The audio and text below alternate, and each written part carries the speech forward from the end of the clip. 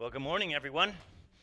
If you're a guest with us, you have in your little paper packet that you got when you came in, you have an outline. You can pull that out. We'll be in 1 Kings, which is in the Old Testament, and it is right before 2 Kings. Just thought I'd throw that out. So it's kind of in the beginning-ish part of your Bible. And we'll be in chapter 19, so you can go there. And, of course, all our stuff's also available digitally on newbreak.church. So it's just so you're aware. And this weekend, we kick off our series on Elisha. We've been in a series on Elijah, who's his mentor, and we'll see this as we go along in the passage. But the message is entitled "Finding Your Place," because that's a big deal in our lives. And it's not something that we just find once and then poof, we got it. It's kind of a thing that we discover at all the different life stages, whether we're in middle school, like the middle school students that just went out, at that stage, that's a gnarly stage, isn't it? Middle school? How many of you remember middle school? Yeah, it can be a gnarly stage of life. That's why I want to give special attention to it. But anyway, whatever stage you are in, it's always something where we're finding our place and dealing with our own insecurities, because that's a lot of times what keeps us from finding our place, like finding our place in ministry in a church, in our case, New Break, or finding our place in ministry in our jobs, or finding our place in ministry in our family systems, and how that all works and is navigated. And that can be very scary. I remember when I became a Christ follower as an adult, it was very, very hard in my family system to sort of out myself and navigate that, and they had a really hard time with me becoming a Christ follower. So it's interesting. Now, if you follow me on socials, you know that for the last 3 weeks we've had the privilege of having my grandkids, 2 of them, with us. One is 15, and he's a boy. In fact, I have a picture of Riley here. This is my wife, Teresa, and Riley. And this is at the OB Street Fair last Saturday, which is one of the epic events in our San Diego County culture. It's just the most fun thing ever. 70,000 people came to my neighborhood last week. And Riley and I, and Teresa for that matter, we love people watching. How many of you love people watching? I just love it. Like, I don't really need much entertainment in an airport. I mean, I could just sit there and watch the people. And Riley is very much like this. Riley is an amazing young man. He's brilliant, probably close to the IQ of a genius, because his dad is. And yet he's on the autism spectrum. He has Asperger's. So he's a bit uniquely challenged, if you will, socially and everything. But he's amazing, and he's been coached very well. And so he's just a great kid. And Riley and I were down there many times during the day. One time we were sitting, by the way, how many of you are dating or married? Raise your hands. Okay, so I'm going to give you a little inside information, okay? The OB Barbecue House, okay? The OB Barbecue House, arguably the best barbecue place in the county, okay? You might want to, men, you might want to write that down. I'm just trying to help you out. Anyway, it's a cool place because they have all kinds of different barbecue. And it's like that slow roasted pork, chicken, beef. I'm a little hungry. Anyway, so Riley, they have there's a restaurant, and it's outdoor, indoor, and the outdoor on the rail is like a bar, so you can sit at the bar, and you're right on the sidewalk, which makes people watching extra special and cool. And so Riley and I got in this conversation about all the different kinds of people that were there. And he loves OB, so he's just saying, Gramps, that's my grandpa name, Gramps, it's amazing all the different kinds of people. And I go, what about it? And he goes, well, they're just young and old, and some really weird people, and some really normal people. And I said, yeah. And he goes, and their clothing is so different. In OB, we have a self-given name for the homeless. The homeless, generally speaking, in OB call themselves the travelers. Because they're really kind of like my generation. I'm a hippie, so they're kind of like the new hippies a bit, in that they just sort of travel. So anyway, he was commenting on their clothing, which is a bit different from other people's and stuff like that. Anyway, and I said, yeah, Riley, people dress for lots of reasons. Some of it's fads, but a lot of it's also its gestation is out of fear. And he said, well, what do you mean? And I said, Well, a lot of us have fear in our lives, and so we're kind of afraid, and we're afraid about a myriad of things, and so we dress differently and in ways that we feel are cool, which is nothing wrong with that. I'm just saying that there can be a fear part of that dressing, that way we wear our hair or lack thereof, or facial hair or not, or whatever. And he goes, yes, I can relate with that. I feel that inside of me. He's super self-aware. Anyway, and I said, you know where that began? And he said, where? And I said, well, in the Bible, in Genesis chapter 3, when sin entered into the world.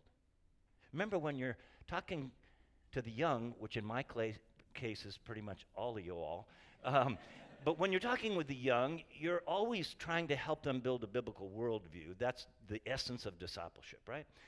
And that's what this is about. But I said, so when Adam and Eve sin, because they eat the apple that they're not supposed to eat, the one thing in the garden, they eat it. I want to have a conversation with Adam when I get to heaven. Anyway, and then in the story, it says that Adam hid. He hides from God. And God asks him a question. It's a very penetrating question. He's always asking us this question. Adam, what's the question? Where are you? And Adam responds, I was hiding. I was afraid because now I'm naked. And that doesn't just mean physically naked. It means he's exposed now. First time in his life. And that then ripples down through history. It ripples through our story. It ripples through the story of the scriptures.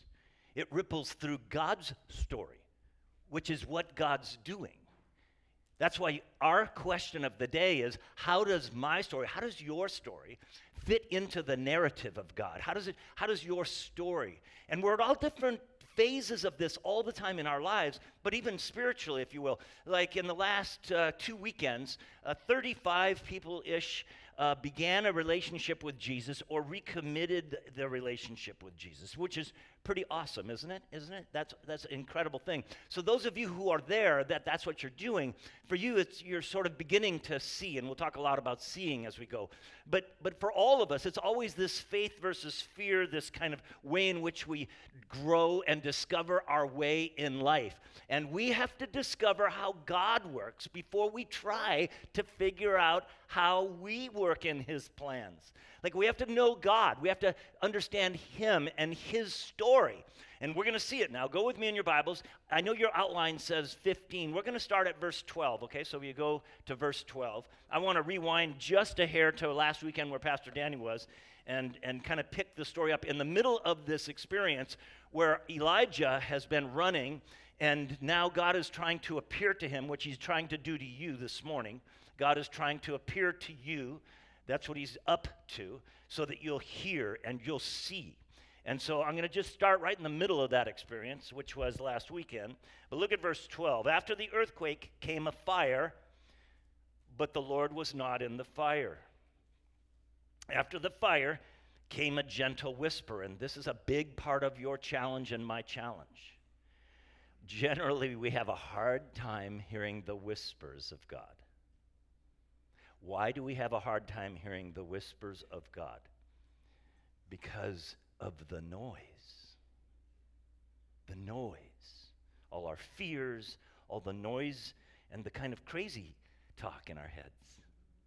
You know, your crazy talk. How many of you know what I'm talking about? If you don't, we can have a conversation after church outside. And it's all that crazy thinking, stinking thinking, right? So he comes in a gentle whisper. When Elijah heard it, he pulled his cloak over his face and went out and stood at the mouth of the cave. And then God asks him essentially the same question as he asks Adam in the garden. He will constantly ask this question all through the biblical record. He will constantly ask you and I this question. What are you doing here, Elijah? That is the question for this morning. What are you doing here? What literally as you sit, or in my case, stand in this room, what am I doing here? What are you doing here? God's always asking us this question. What are you doing here? And it's super important. It's an incredible question. You know what? One of your greatest challenges, and mine as well, is time in erodes awareness of. Might write that down in your notes.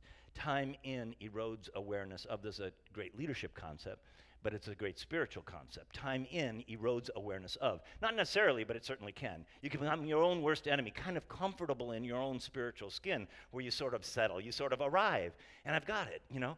And then this room then will become perverted. It'll become corrupt. This room will simply be a place where you get more data knowledge in your head, but don't really experience God. And that'll be your enemy your whole life long. So what are you doing here, Elijah? So let's go on in the story. He replied, now he goes into his whining. He goes into his whining. Whining, which we do all the time. How many of you know a lot of times our prayers are whines, and we need a little cheese to go with the wine? And so he says, I've been very zealous for you, the Lord God Almighty. And I was talking to God, but, his way of expressing. I've been very zealous for the Lord God Almighty. The Israelites have rejected your covenant, broken down your altars, and put your prophets to death with the sword. For crying out loud, I am the only one left. The only one in the whole world. And now they're trying to kill me too. And then God goes, Elijah. Mike. Ray. Go back the way you came. And go to the desert. So now he gives him instructions, okay? Now he tells him what to do. Go back to the desert of Damascus. When you get there, anoint Hazael, king over Aram. Also anoint Jehu. This is where a lot of these people kind of leap onto the pages of the history in a different way, okay? Anoint Jehu, son of Nimshi, king over Israel, and anoint Elisha. And here's where Elisha comes onto the pages of biblical history. This is where he leaps onto the stage of history, the whole story of God and the world. And then anoint Elisha, son of Shaphat from Abel-Meholah, and to succeed you as prophet. Jehu will put to death any who escaped the sword of Hazael, and Elisha will put to death any who escaped the sword of Jehu. And so now he corrects Elijah, who was whining. He said, yet I have saved, in fact, Elijah, just so you're aware, I reserve 7,000 in Israel, all whose knees have not bowed down to Baal, and all whose mouths have not kissed him, which is an ancient form of worship where they would kiss the gods. And you see this in not only biblical history, but ancient literature, where they kiss the gods. So God is sovereignly writing this story, and he's penning it out for Elijah in this case, so that he'll get who he is and what his life is about.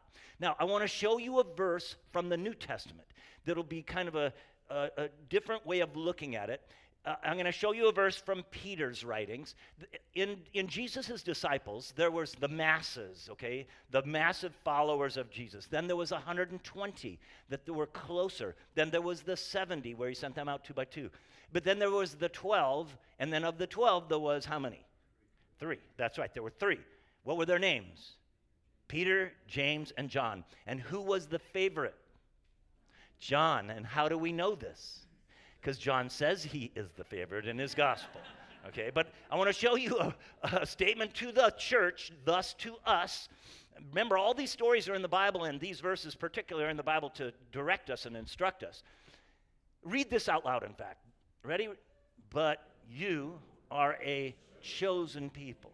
Okay, so God is involved in the process of building the church. Okay, this is about the church, the big C, capital C church, not just, New Break, if you will.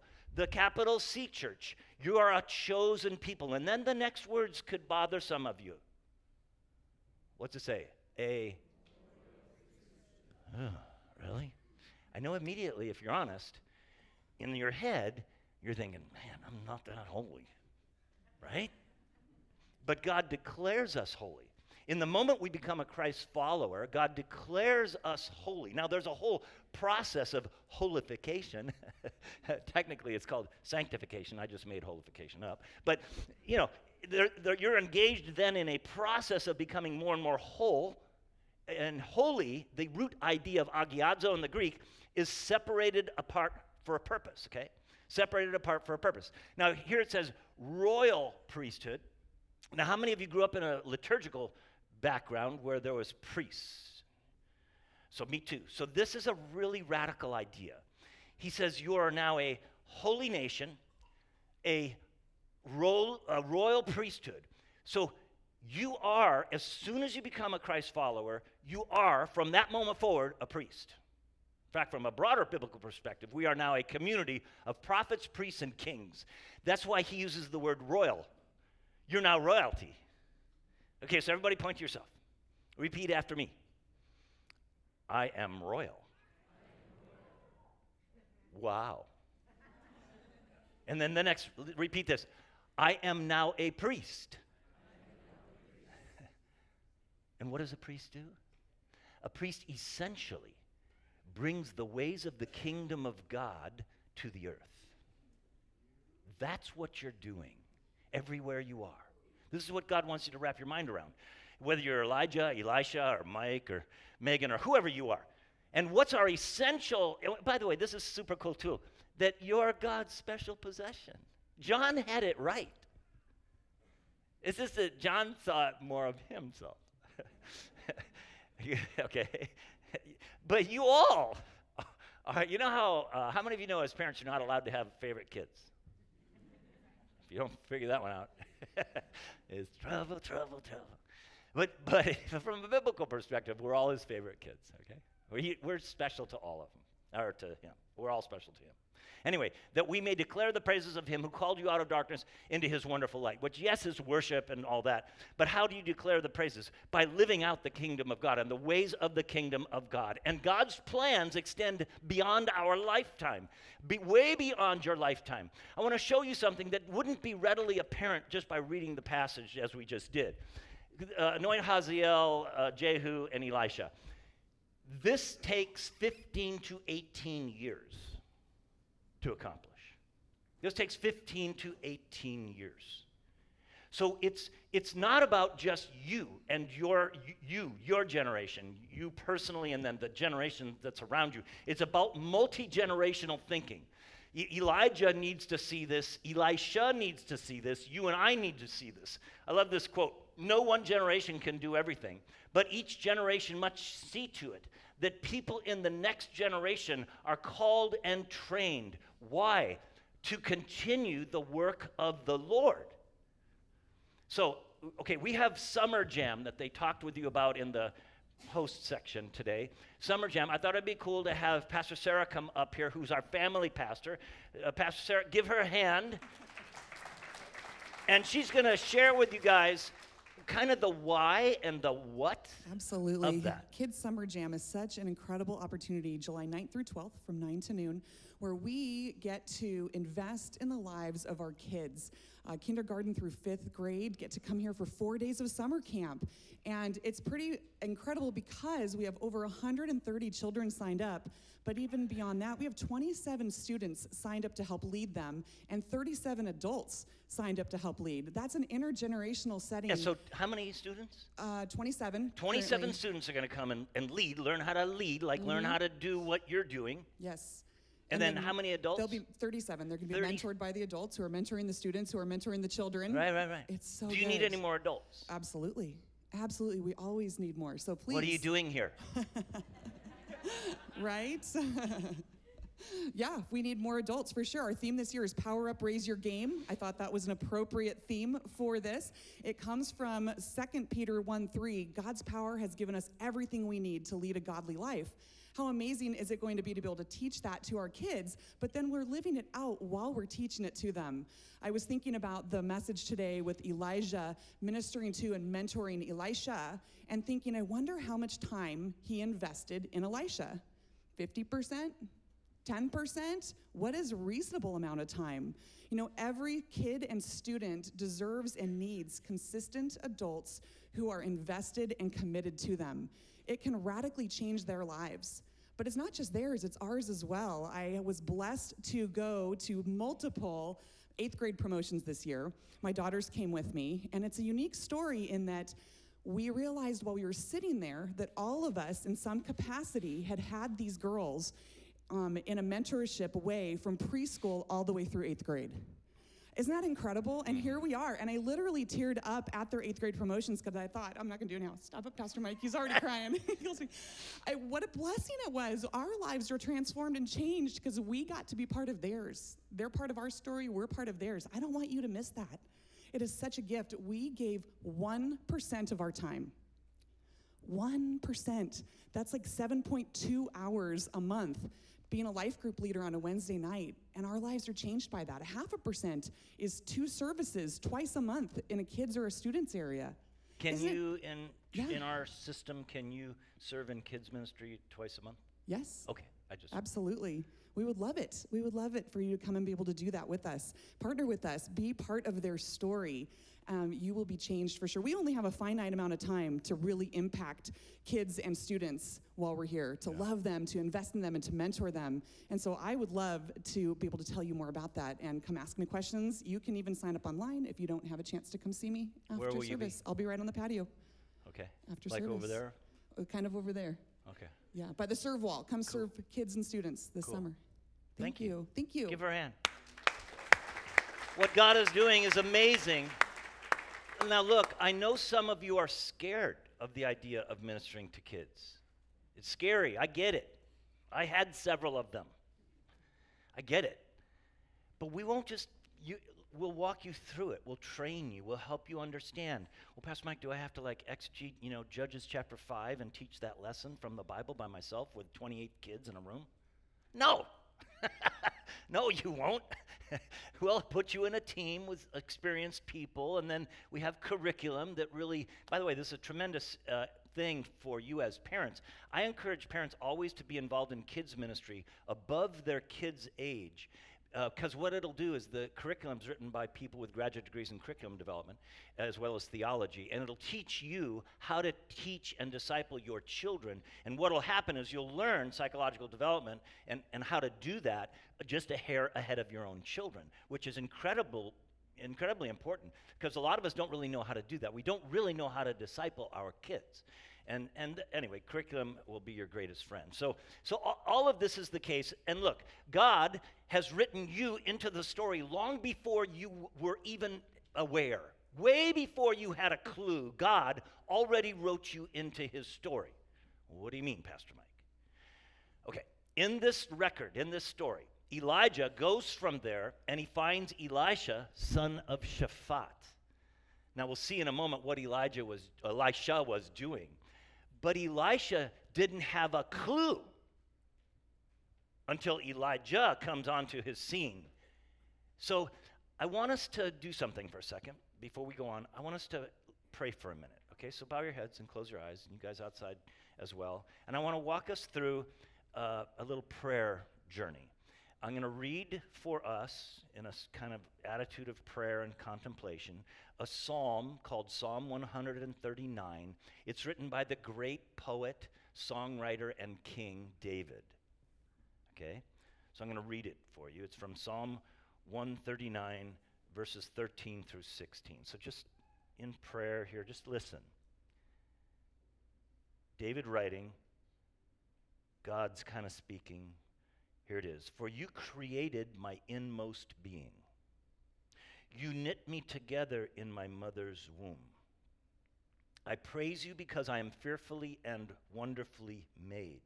Your works, meaning us, your works are wonderful. I know that full well. My frame was not hidden from you when I was made in the secret place, when I was woven together in the depths of the earth. Your eyes saw my unformed body, and all the days ordained for me, all the days that I'm going to live, all the days ordained for me were written in your book before one of them came to be. Now I want to lead us in a prayer, okay? So you guys just keep your heads bowed and your eyes closed. I'm going to say little pieces of the prayer, and I have it written out here, and then and then you just repeat them, okay? So I'm going to lead you in prayer about this idea, okay? So Father, thank you for creating me and loving me in amazing ways, and to have a plan for my life. From this day forward, I want my life to align even more with the purposes that you have planned for me. You know all things. Please give me greater clarity of what I am called to do and what you have written in your book about my life, so that I can live out your plan. Now just sit there for a few minutes with your heads bowed and your eyes closed. Just sit and let God speak to you. Listen for his voice now. It may be a whisper.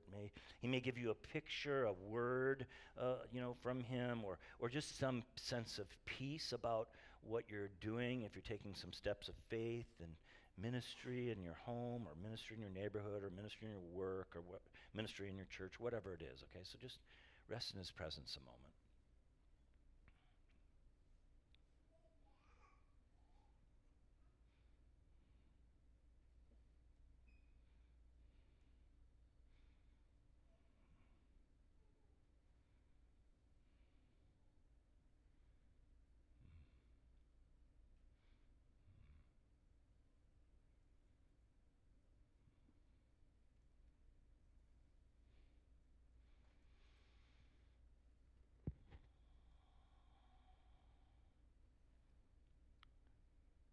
So thank you, God, for hearing our prayers and giving us direction on the purposes that you have for our lives. Continue to give us clarity every day of our lives, that our life might be an experience of greater and greater clarity and wisdom and strength from your Spirit as we attempt to align our lives with your plans and live those plans out, Lord, that we might see, kind of like the prayer in the 4th of July video, that we might see, Lord, your kingdom come and your will be done on the earth as it is in heaven. Even when I can't see you, even when I'm doing the ordinary, mundane, seemingly boring things of life, that you are there, and they can be amazing times if we can only see. So help us to see. In Jesus' name, amen. Look, you guys, look at the screen. God knows where you're plowing. He knows where you're working. He knows what you're doing every day. Elijah, he goes and finds Elisha. And what was he doing? He was plowing. He was plowing, doing his everyday faithfulness of what he was called to do. Now, we know from the larger story, Elisha was wealthy, so he was a person that was gifted with the gift of wealth, of which he was a steward of, and so forth. But he's plowing. He's doing the everyday thing. He's doing the everyday deal. The point here is, parents, he sees you with what you're doing, moms and dads, with littles, like in the crazy challenges of littles. And a lot of you have lots of littles. and it's hard for you. It's hard for you. In your workplaces, you're just doing your thing. But he's there. He's always there. He wants you to see. He wants you to understand and get it. And this is super important. What you do does not determine what's sacred. It's the how and why that makes it sacred. Why are you doing what you are doing? Like, are you doing it simply to earn money? Or are you doing it because you're building the kingdom of God there? Well, Pastor Mike, I'm an IT director. I don't really get how that works. Well, are there people there? Well, some, but they're kind of jerks. I get it, but God's there. Well, what does he want me to do? He wants you to see that you're his hands and feet in that place. Everywhere you go can become a sacred space if you get it. He knows where you're plowing. He knows where you're plowing. And, this is good. Privilege or prestige is no substitute for preparation. No substitute. He himself was driving the 12th pair. Now, he's a wealthy person, but he is driving the 12th pair. And all the time, what's God been doing in Elisha? Preparing him. But Elisha has to see this now, and God's going to continue to prepare him. Here, there's 15 to 18 years between this weekend and next weekend. What will be next weekend is that far forward. All of this is preparatory, but it always is. It always is. You're always being prepared for something next. It's a way of life. It's the way that it is. The question is, how am I handling how I am being prepared now? I got to go to a friend of mine's exchange of command ceremony. He is sitting here. His name is Kevin, his wife Denise. And Kevin was here years ago. We knew each other the best because we were life group leaders together. Actually, they quickly became the life group leaders. I was just there. Anyway, so Kevin on, what was that, Thursday? So he's a colonel. He's a bird colonel in the Marine Corps. And he took over the command of Group 38, which on Miramar is a big deal. It's a large responsibility. So I got to go to the ceremony, and it was so cool to watch you do it because there was a two-star general there that was talking to us. There was a crowd of probably 100, maybe a little bit more, mostly military people, some civilians, family was there, and it was very cool. So the general got done, and he sat down, and Kevin got up, and just the way you did it was just so cool. He got up and he said, look, I have to thank a couple of groups, if you will. One is God. I have to admit and lean into the fact that without God in my life, I would never be where I am. And it's solely by his grace that I am here today. 30 years ago this month, I was a corporal in the Marine Corps. Now I am a colonel taking over Group 38, which is amazing, right? That's just incredible. And then he thanked all the people that had poured into him and the Elijahs of his life who had poured into his life. So he was able to put in space and place the glory and grace of God in front of all these other colonels and majors and enlisted people. I was sitting next to a E7 and his family, the Roans. And anyway, it was just really cool. See, because he got it. He got the moment. And he said that all of the years in his life have been preparation for this year. He'll be here for 2 years. And then he rotates into his probably end. No, not the end. Okay. I didn't know. But you want to be, is it okay to say what your hope is for the next position? Oh, yeah. He wants to be, if I get this right, he wants to be like the top commander in charge of all hand-to-hand and close combat. Force fitness. Force fitness is what they call it, which is gnarly and cool at the same time. But see, it's all preparation. Like what he's doing now is preparation for the next thing. It's always about preparation. What you're doing is always preparing for the ways and the things of God. And you have to pay attention when people speak into you, your potential. Elijah goes up to him and throws his cloak around him. Now, this doesn't, I have to explain it. What does that mean? Okay. In a prophet ancient world, even kings, when they would do this, it would be to sort of anoint you, if you will, for your future calling. It's like, so by physical action, Elijah is kind of prophesying into Elisha of the future of his life. And Elisha would understand this is a very important moment. And this is a very important moment for you guys. This is a very important moment. See, I see in you greatness. Whenever I meet you, I'm kind of wired that way. It's also a maturity thing. The more you grow in Christ, the more this is how you roll. You start to see when you're meeting people anywhere, especially on high school campuses or college campuses or in your workplace, in the challenges. My sons both manage a bunch of millennials, and they're always coming to me with their problems. Managing millennials is the greatest challenge of their lives. And I said, yeah, I get it, but you're going to have to deal with it. And one of the ways you're going to have to deal with it is seeing the potential in the millennials and calling that out of them. And this is what I see in you. I see it in all those middle schoolers that go out and go to the class. I see it in the high schoolers. I see it everywhere I go. This is seeing with the eyes of God. You start to see what God's doing. And you get to partner with him, which is the greatest gift of your life. No matter what's going on in your life, if you recognize this, it'll change everything. You're partnering with God, if you choose.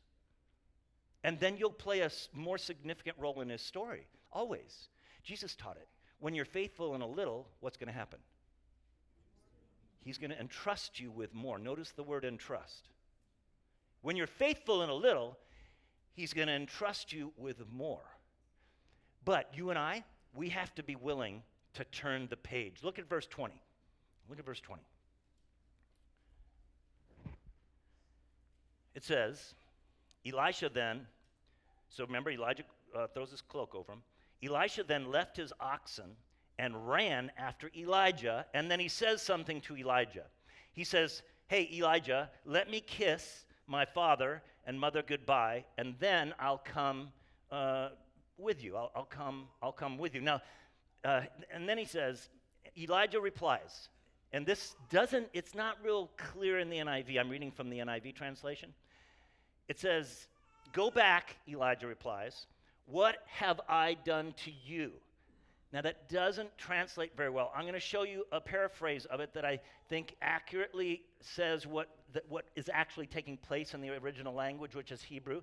So this is from the Message translation. Elijah says, go ahead, but mind you, don't forget what I've just done to you. Now, this is a warning. So God's warning Elisha through Elijah. He's warning you right now, literally.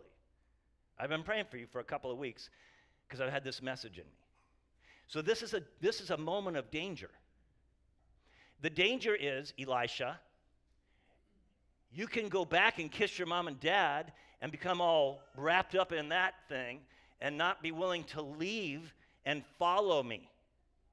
You can hear a message like this and not choose to really get involved in your ministry of, yes, in the church, of course, getting involved in your ministry and the church, your church.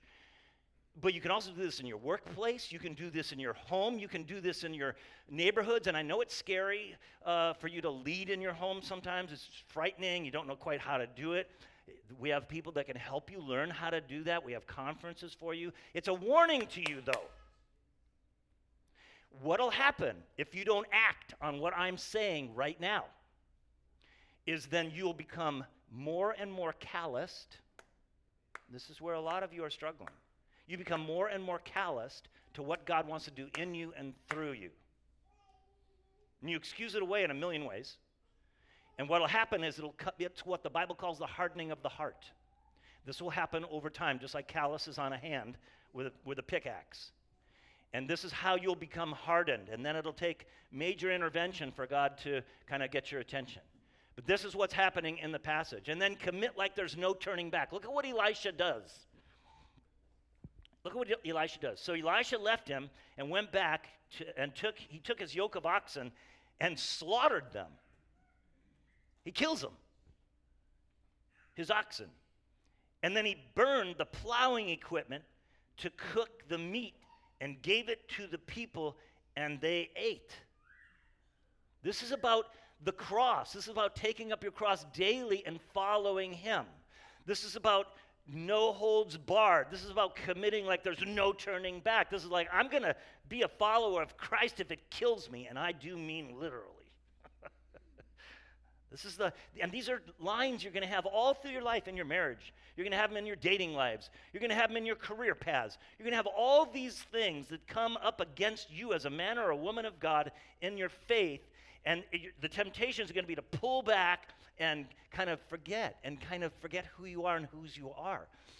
And you'll settle for a god of materialism. You'll settle for a Baal. You'll settle for the Ashtoreths. And it was a very materialistic philosophy in the other cults of the Old Testament world.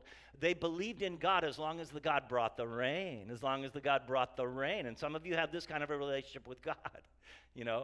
I mean, let's just be honest. How many of us tend to pray more when we're suffering, right? well, maybe it's only me. You know, this is the deal. God is God. We are his, all right? And then this one. The theme of our story is always service. Always service. What's it say in the rest of the verse?